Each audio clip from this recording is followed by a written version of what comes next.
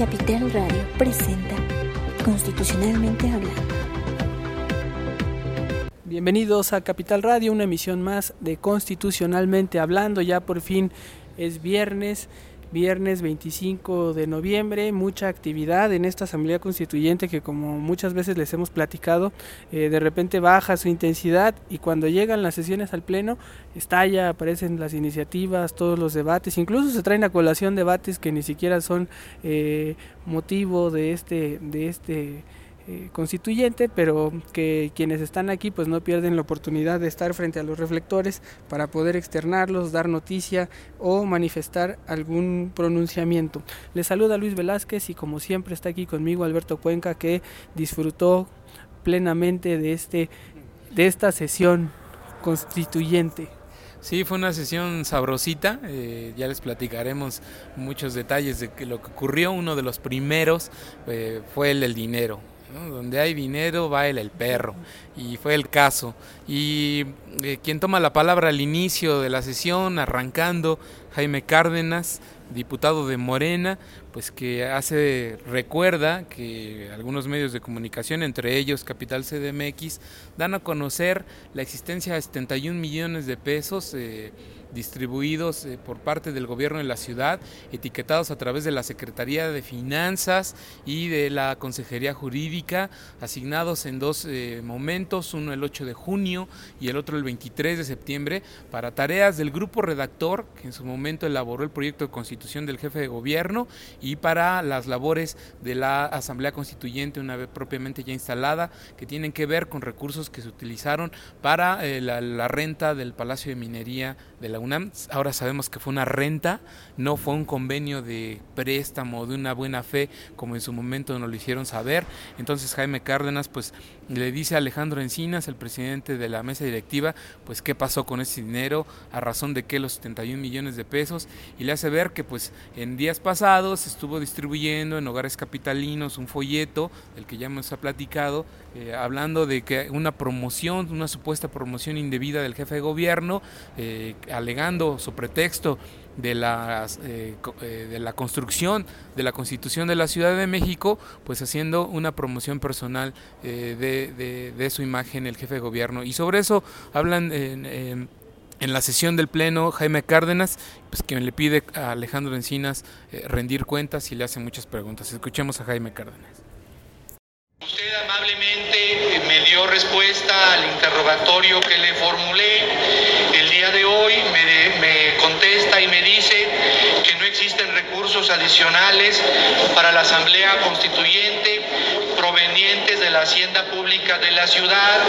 Me informa que no se pueden aprobar y ejercer recursos adicionales para la Asamblea Constituyente sin el conocimiento y aprobación de este Pleno. Me dice que no se han recibido ni se recibirán en efectivo recursos del Senado, ni de la Cámara de Diputados, ni del Gobierno Federal, y también me reitera que la Asamblea Constituyente de la Ciudad de México goza de plena autonomía para el ejercicio de 20 millones asignados directamente para su funcionamiento. Sin embargo, presidente, agradeciéndole la respuesta puntual y expedita a mi solicitud, yo tengo distintas dudas. La primera, la Asamblea Constituyente, considero, no es ni debe ser una unidad ejecutora de gasto público, ni de la Asamblea Legislativa, ni de la Consejería Jurídica de la ciudad. Considero que técnicamente y constitucionalmente los recursos de esta Asamblea Constituyente debieron derivar y provenir del constituyente permanente nacional, fundamentalmente del Senado y de la Cámara de Diputados, y no de la Hacienda Pública de la Ciudad de México. Por otro lado, me parece muy preocupante que financiera y presupuestalmente esta Asamblea Constituyente sea una suerte de apéndice de algún órgano de gobierno de la ciudad.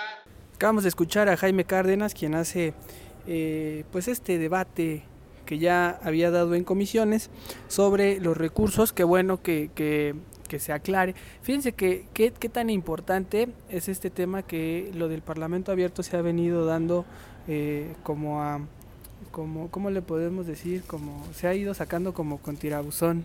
¿Te acuerdas cuando platicábamos con Mucio Hernández, comisionado presidente del Instituto de Acceso a la Información de la Ciudad de México, que él decía, pues en primera tendrían que ser sujeto obligado, hoy ya son sujeto obligado, y en ese entonces Alejandro Encinas, presidente de la mesa directiva, decía, pues va a ser muy fácil informar en materia de transparencia porque ni dinero tenemos, ni dinero hay, no sabemos de qué se trata, y resulta que pues sí sabemos de qué se trata, sí sabemos que hay órganos que tienen que transparentar. Ahora ya le corresponde a la Asamblea Constituyente en esta determinación de que son ente obligado, de pues entonces ahora sí decir, pues no solo los 20 millones que estarían por recibir de parte de, no sabemos, o a lo mejor ahorita tú ya sabes, Alberto, quiénes son, si será el legislativo, será el ejecutivo de la ciudad, pero ya está esta responsabilidad de que expliquen pues si este convenio entre el Senado y la Consejería Jurídica tuvo algún costo, si este uso que se le está dando al Palacio de Minería tiene un costo y de qué manera se va a ir justificando, y sí, nada más comentarle a la audiencia de Constitucionalmente Hablando que son dos etapas que hay que entender. Una de un convenio que se da previo a la reforma, y que eso implica para que el gobierno les pudiera auspiciar y dar todo este andamiaje que es básico, ¿no? Para tener instalaciones, salones, papel, cosas básicas, ¿no? Que hemos visto aquí también a mucha gente de la Consejería Jurídica, la verdad, partiéndosela, ¿no? Por hacer que esto tenga forma, tenga funcionamiento, y que son además gente que a lo mejor no se ve, pero que es la que se lleva los pastelazos por parte también de los constituyentes, al ver que no tienen algún tipo de servicio de los cuales ellos ya están acostumbrados, porque así están dotados en los congresos en los que trabajan o en su vida pública. Entonces es un debate en el que tenemos que entender los dos tiempos. Uno, se tendrá que aclarar qué es lo que se ha invertido para darle un funcionamiento administrativo al constituyente, además de convenios formales y también de palabra, ¿no? Verbales, acuerdos que ha habido gente aquí también que ha colaborado como nada más de manera verbal, y entiendo ya en cuanto se autoricen los 20 millones que se prometieron, pues esos 20 millones sí ya se destinarán para asesores y ya para el gasto personal de los constituyentes, que entonces ese ya es otro rubro de gasto, un rubro de gasto netamente de los constituyentes. Sobre lo que comentabas, sabemos que la renta del espacio en Palacio de Minería costó 7 millones de pesos, y eso lo sabemos por lo que dimos a conocer en su momento en Capital CDMX relativo a estos 71 millones, ya desgranado, ya desglosado por rubro de gasto, pues 7 millones vinieron etiquetados para ese propósito, la renta de los salones del Palacio de Minería en donde sesionan las 8 comisiones legislativas. Y bueno, también explicarle a nuestros amigos de Constitucionalmente Hablando que adicional a estos 71 millones de pesos, en una de sus sesiones del Pleno, la Asamblea Constituyente aprobó un presupuesto por 20 millones de pesos que le va a hacer llegar el gobierno de la ciudad. ¿Cómo se los va a hacer llegar? Como la Asamblea Constituyente no es un órgano ejecutor de gasto, el que los va a gastar va a ser la Asamblea Legislativa de la Ciudad de México.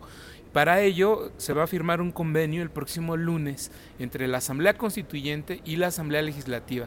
El convenio consiste en que el órgano legislativo local, los diputados locales, generarán una cuenta bancaria en donde se depositarán esos 20 millones y ahí se va a generar la administración de ese recurso. Sobre esto habló Alejandro Encinas en respuesta a los reclamos que hacía Jaime Cárdenas en la sesión de hoy de la Asamblea Constituyente. Escuchemos a Alejandro Encinas. Coincido con usted en que en ningún caso esta asamblea puede ser unidad ejecutora dependiente de ningún otro orden de gobierno, razón por la cual en la administración de los recursos en los que gozará plena autonomía esta asamblea y que han sido aprobados en un monto de 20 millones de pesos para el ejercicio de nuestras funciones, ejerceremos plenamente estos recursos a través de un convenio que estamos tratando de establecer con claridad en la Asamblea Legislativa, en una cuenta directa de la Asamblea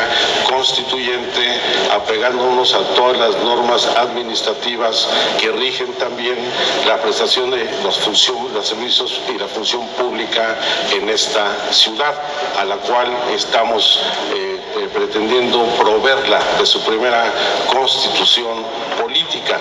Y en el caso de los requerimientos de información que usted mismo ha ya iniciado en el Instituto de Acceso a la Información del Distrito Federal y a la autoridad correspondiente, compartiremos la solicitud de información para que la autoridad competente dé cuenta del monto de recursos que se tienen asignados de manera indirecta, como es el asunto de las aportaciones en especie con el arrendamiento de Palacio de Minería y su equipamiento, y se dé cuenta puntual a la opinión pública.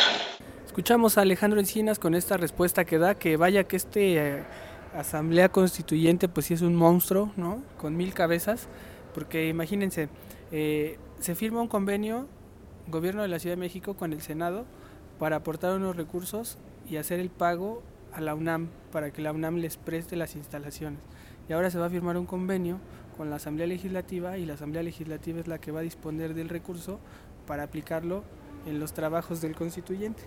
Pues resulta que son básicamente unos nuevos recursos que estarán administrados por otras manos, ¿no? Al final de cuentas, lo que sí podemos adelantar, advertir o decir el día de hoy es que el proceso de la Asamblea Constituyente tuvo un costo aproximado de 91 millones de pesos, que emanaron pues ni más ni menos que de las contribuciones de todos los capitalinos.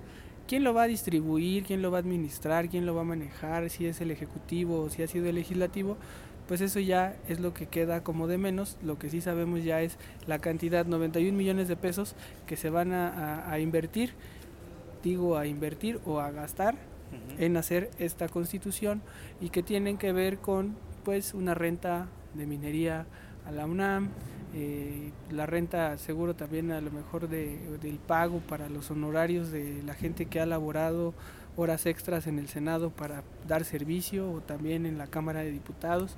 También dentro de estos 20 millones, eso sí, los 5 millones que va a costar la Constitución, la impresión de este documento, y también el servicio de los asesores que van a tener cada uno de nuestros 100 constituyentes, o quién sabe, porque al final decían que iba a haber unos 8 que no, o 8 que sí, o algo ahí medio extraño, pero pues que ya se aclarará en cuanto haya claridad de los 20 millones de pesos. Sí, son 8 asesores para diputados electos que se asignarán para el apoyo de estos mismos, aunque hay diputados electos que ya manifestaron que no quieren ese apoyo, sobre todo los de Morena, toda la bancada de Morena, los 22 constituyentes, más el partido de Nueva Alianza, ellos dijeron que no quieren ese apoyo. Entonces los asesores que les correspondían por ser diputados electos se distribuirán entre otros legisladores y entre otras y entre las comisiones legislativas, sobre todo entre aquellas que tienen más carga de trabajo, ¿no? Y bueno, pues comentarles, amigos, que hoy en la sesión uno de los temas fuertes y que ya va a generar mucho análisis y pues mucha incertidumbre de aquí a lo que viene fue un anuncio que hizo Javier Quijano. Él es diputado de Morena. Dio a conocer que hace algunas semanas presentó un amparo contra la designación de 28 legisladores que le corresponden a la Cámara de Diputados y al Senado de la República. Recordemos que la Asamblea Constituyente se integra por 60 diputados electos. Ellos fueron elegidos por la ciudadanía en un proceso abierto en las urnas en junio de este año, pero 40 legisladores fueron designados. Los designados fueron 6 por el jefe de gobierno, 6 por el Ejecutivo Federal, 14 por la Cámara de Diputados y otros 14 por el Senado de la República. Javier Quijano dice que estos legisladores que fueron designados por el Congreso de la Unión, es decir, por el Senado y por los diputados federales, no gozan de legitimidad. Están violando el artículo 125 de la Constitución, el cual establece que una persona no puede ocupar 2 cargos de elección popular al mismo tiempo y que entonces por ser legisladores federales en el Congreso de la Unión y por ser diputados constituyentes están violando el artículo 125 de la Carta Magna, y por eso Javier Quijano presenta un amparo y que resulta pues que este amparo ya escaló a la Suprema Corte de Justicia de la Nación. El ministro Saldívar Lelo de la Rea lo atrajo a la primera sala de la Corte y pues ahí se va a discutir sobre la legitimidad de estos diputados constituyentes. El problema es que si la Corte resolviera a favor de Javier Quijano y de Morena, los votos de esos diputados constituyentes no contarían, no gozarían de legitimidad, se descontarían, habría un problema de legalidad en el tema de lo que la Asamblea Constituyente haya aprobado y discutido. Pero escuchemos a Javier Quijano cómo habla de este amparo y de los tiempos que tiene la Corte para resolver el mismo. Está el tiempo encima también sobre esa resolución porque la Asamblea Constituyente termina labores el 31 de enero y la Suprema Corte se va de vacaciones el 15 de diciembre y regresan hasta el 2 de enero. Entonces ahí los tiempos se están acortando, se van a cruzar, existe esta nueva incertidumbre sobre un amparo que judicializa la construcción de la Constitución de la Ciudad de México cuando ni siquiera ha iniciado la votación formal de la misma. Escuchemos a Javier Quijano. Integrar una asamblea constituyente por personas que están impedidas por una incompatibilidad absoluta para asumir ese cargo es contrario a la Constitución Federal y nos daría el caso, se daría la circunstancia paradójica y dramática de que la Constitución primera de la Ciudad de México nace como producto de un órgano instituido inconstitucionalmente contra la Constitución Federal. Ese es el fondo del tema. ¿Cuánto espera que la Corte pueda resolver? Mire, los términos de la Corte son distintos a los términos que uno quisiera y a los términos de la Asamblea. Lamentablemente la Corte entra en receso el día 15. El día 15 de diciembre entra en receso, las vacaciones del fin de año, y regresan el día 2 de enero. No se puede pretender que una comisión de guardia trabaje en el tema, no está previsto en la ley, o sea que tenemos que esperar hasta el día 2. Yo espero que de aquí al 15 haya una resolución de la sala misma y que el análisis de fondo se haga en los primeros días de enero. Me da la impresión, tengo la certeza de que en la Corte tienen también a su vez la certeza de que el tiempo es fundamental porque tenemos que trabajar de aquí al 31 de enero, o sea que tenemos que resolver esto cuanto antes. Escuchamos a Javier Quijano, un buen abogado que usa su despacho para litigar este tema, que seguramente la Corte pues ya le tendrá que poner fin. Y recordaremos nada más que Ernesto Cordero, sí fue Ernesto Cordero, ¿no? O fue Roberto Gil quien dio su argumento de por qué estaban aquí más bien como designados y no como electos, y que ese era como su argumento para decir que no estaban ocupando 2 cargos a la vez, pero ya será fue Roberto Gil, y pues ya será entonces la Suprema Corte de Justicia de la Nación la que le ponga fin a este tema. Pues como dices, ya para 2017 nos estaremos quizá enterando en qué concluyó el gran debate que en su momento se denominó de los cachirules. Sí, Roberto Gil argumentaba que pues bueno, la reforma política de la Ciudad de México establece que habrá una representación del Congreso de la Unión en esta Asamblea Constituyente y que esa representación del Congreso de la Unión será de los mismos integrantes de ambas cámaras. Así lo establece la Constitución Política de los Estados Unidos Mexicanos en el apartado de la reforma política de la ciudad y que por eso pues ellos están aquí.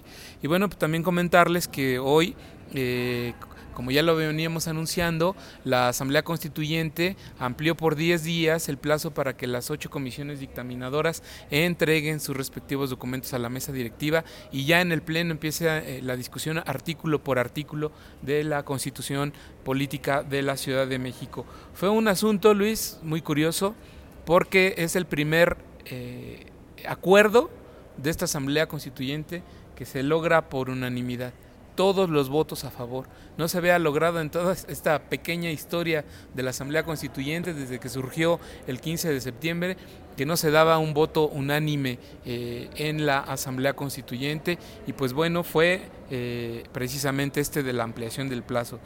Vamos a escuchar a Margarita Saldaña, es secretaria de la mesa directiva, quien en el Pleno lee este acuerdo para ampliar el plazo de 10 días.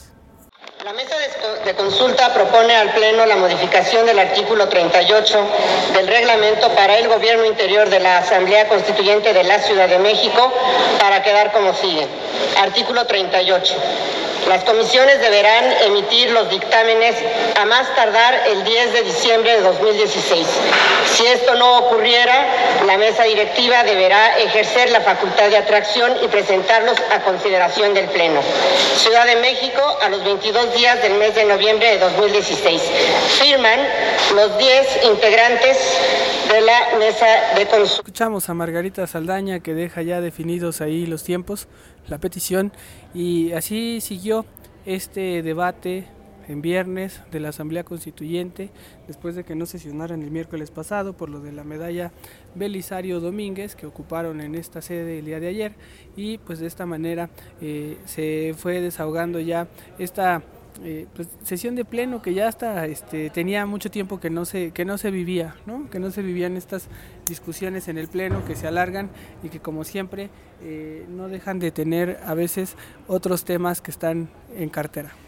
Sí, y uno de los temas que se discutió, bueno, no tanto discutió, fue más bien pronunciamientos de los partidos políticos, fue a propósito del Día Internacional de la Eliminación de la Violencia contra la Mujer. Se conmemora precisamente cada 25 de noviembre y pues cayó hoy en sesión de la Asamblea Constituyente. Ahí cada bancada hizo un pronunciamiento sobre el tema y uno de los que destacó fue el de Kenia López Rabadán. Ella es legisladora por el Partido Acción Nacional, pues quien recordó desafortunadas palabras de Luis Miranda, titular de la Sedesol, quien en una comparecencia hace 2 días en la Cámara de Diputados, pues hizo una respuesta muy desafortunada a la diputada federal de Morena, Araceli Damián. La legisladora de Morena le hacía cuestionamientos sobre las cifras de pobreza que él estaba presentando y pues Luis Miranda pues, le respondió diciéndole que pues sí, precisamente le hacía falta estudiar las cifras, pero que también le habría hecho falta estudiar psiquiatría para entender a la diputada, ¿no? Dando a entender que pues la legisladora estaba loca, ¿no? Y eso encendió hoy, a propósito de ese recordatorio que hizo Kenia López, de esas desafortunadas declaraciones de Luis Miranda, pues hoy encendió los ánimos en la Asamblea Constituyente, ¿no? Varios pronunciamientos sobre ese tema, condenas de las legisladoras que subieron a la tribuna de la Asamblea Constituyente en contra de Luis Miranda. Y escuchemos en ese caso en ese tono a Kenia López Rabadán. Es lamentable ver cómo un secretario de Estado se refiere a una legisladora federal y en qué términos lo hace. Cuando uno ve esta noticia, compañeras y compañeros, uno se pregunta, ¿se referiría así ese mismo secretario de Desarrollo Social a cualquier otro legislador si fuera hombre? La respuesta, amigas y amigos, es no. La respuesta es que ese secretario de Estado que tiene que vigilar las políticas públicas en favor de hombres y mujeres piensa que las mujeres, cuando él no está de acuerdo con nosotros, es un tema emocional, es un tema médico, es un tema psicológico o peor aún, es un tema psiquiátrico. Este ejemplo que hemos vivido en estas últimas horas, presidente, compañeras y compañeros, demuestra qué es lo que sucede desde el gobierno y qué es es lo que sucede en cada una de las casas. Escuchamos a Kenia López Rabadán, siempre con este tema de la equidad de género, ha logrado ya bastantes avances, como el que haya equidad de género en los órganos autónomos, que no solo son los que están actualmente en el marco legal, sino algunos otros que se van a ampliar, y pone ya estos temas. Lo logró también impulsando ese tema de la equidad de género aquí en la Asamblea Constituyente, y va avanzando, pero este tema sigue dando de qué hablar porque, como lo demostró el titular de la Sedesol, Luis Miranda, sigue existiendo o prevaleciendo esta visión machista dentro de la política. Sí, y también quien lo hizo ver fue la diputada de Morena, Gabriela Rodríguez, quien al hacer su posicionamiento sobre este Día Internacional de la Eliminación de la Violencia contra la Mujer, acusó, ya lo ha hecho en otras ocasiones, acoso sexual y laboral en contra de las edecanes que el Senado de la República facilita para la atención de los legisladores constituyentes cuando hay sesión del Pleno.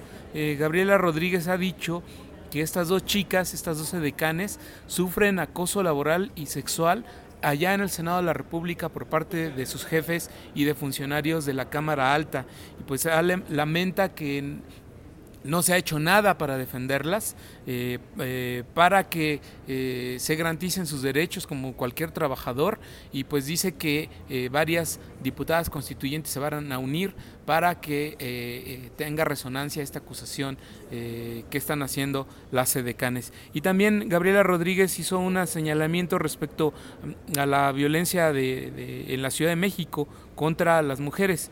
Pidió que se declara la alerta de violencia porque en 2016, en lo que va de este año, se han registrado en la ciudad 53 feminicidios, uno menos de los que se han presentado en el Estado de México, que por cierto es el estado que más registra muertes de mujeres en toda la República Mexicana.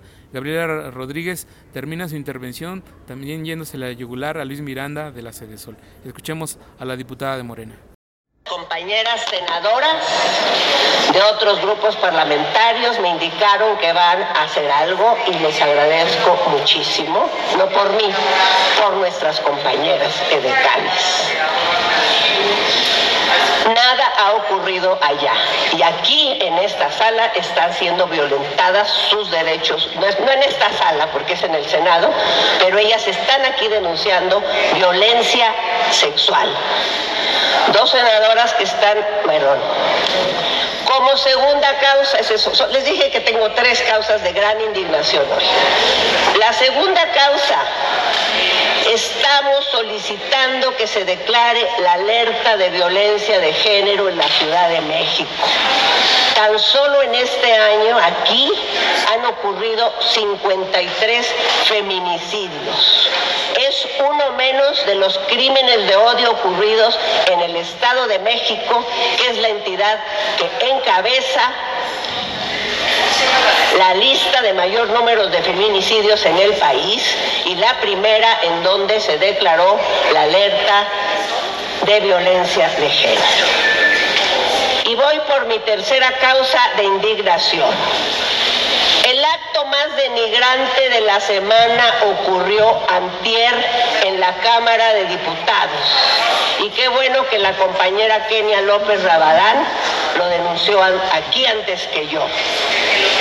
Celebro que con la misma vehemencia que hablamos nosotros, así lo dijo mi compañera Kenia.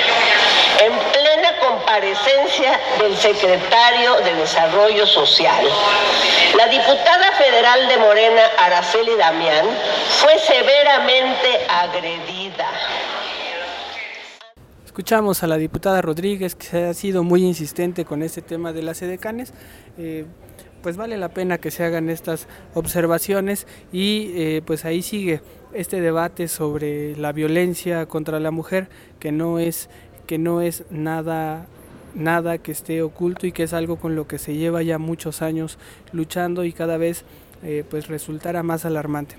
bien porque se haya tocado en este tema, y así llegamos al final de Constitucionalmente Hablando, solo con algunos detalles de lo que nos espera la próxima semana. Ya estamos prácticamente la otra semana.